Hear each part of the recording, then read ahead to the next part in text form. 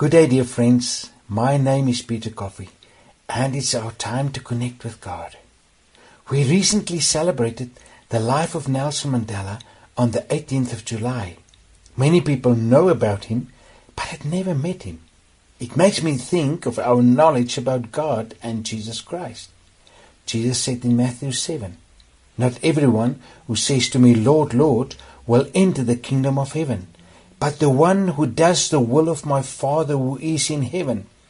On that day, many will say to me, 'Lord, Lord, did we not prophesy in your name, and cast out demons in your name, and do many mighty works in your name?' And then will I declare to them, 'I never knew you. Depart from me, you workers of lawlessness.'" This scripture contends for intimacy with God. To know God is to be intimate and in friendship with Him. The two words used in the New Testament for know in the original Greek are oida and gnosko. The Vine Concordance defines them as follows. Oida, to have knowledge of. Gnosko indicates a relation between the person knowing and the object known. The difference is this. Oida is a factual knowledge. Gnosko is an intimate, growing knowledge. We may know about Nelson Mandela, although we never had met him. The question then is, do we really know him? J.I. Packer said, "There is a difference between knowing God and knowing about God.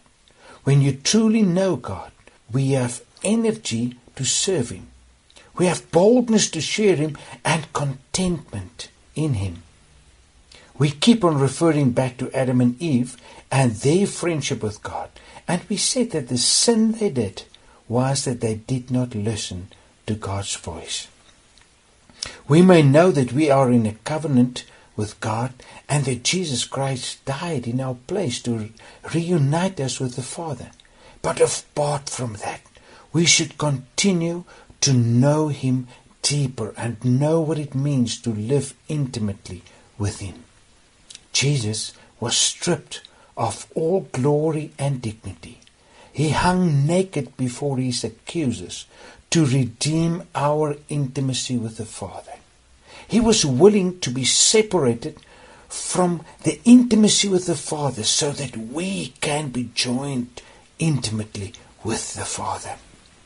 The issue of not knowing God intimately as Lord, which Jesus addressed in Matthew 7, concerning the Pharisees, is still an issue today.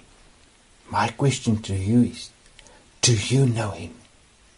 Let me pray for you. Father, I pray that today, each listener, every one of us, will know You intimately in friendship with You. Amen. Friends, what I'm sharing with you on a weekly basis comes from my book, Voices. If you are interested in more, please go to my website, www.petercoffey.com, and there you can order a book. God bless you.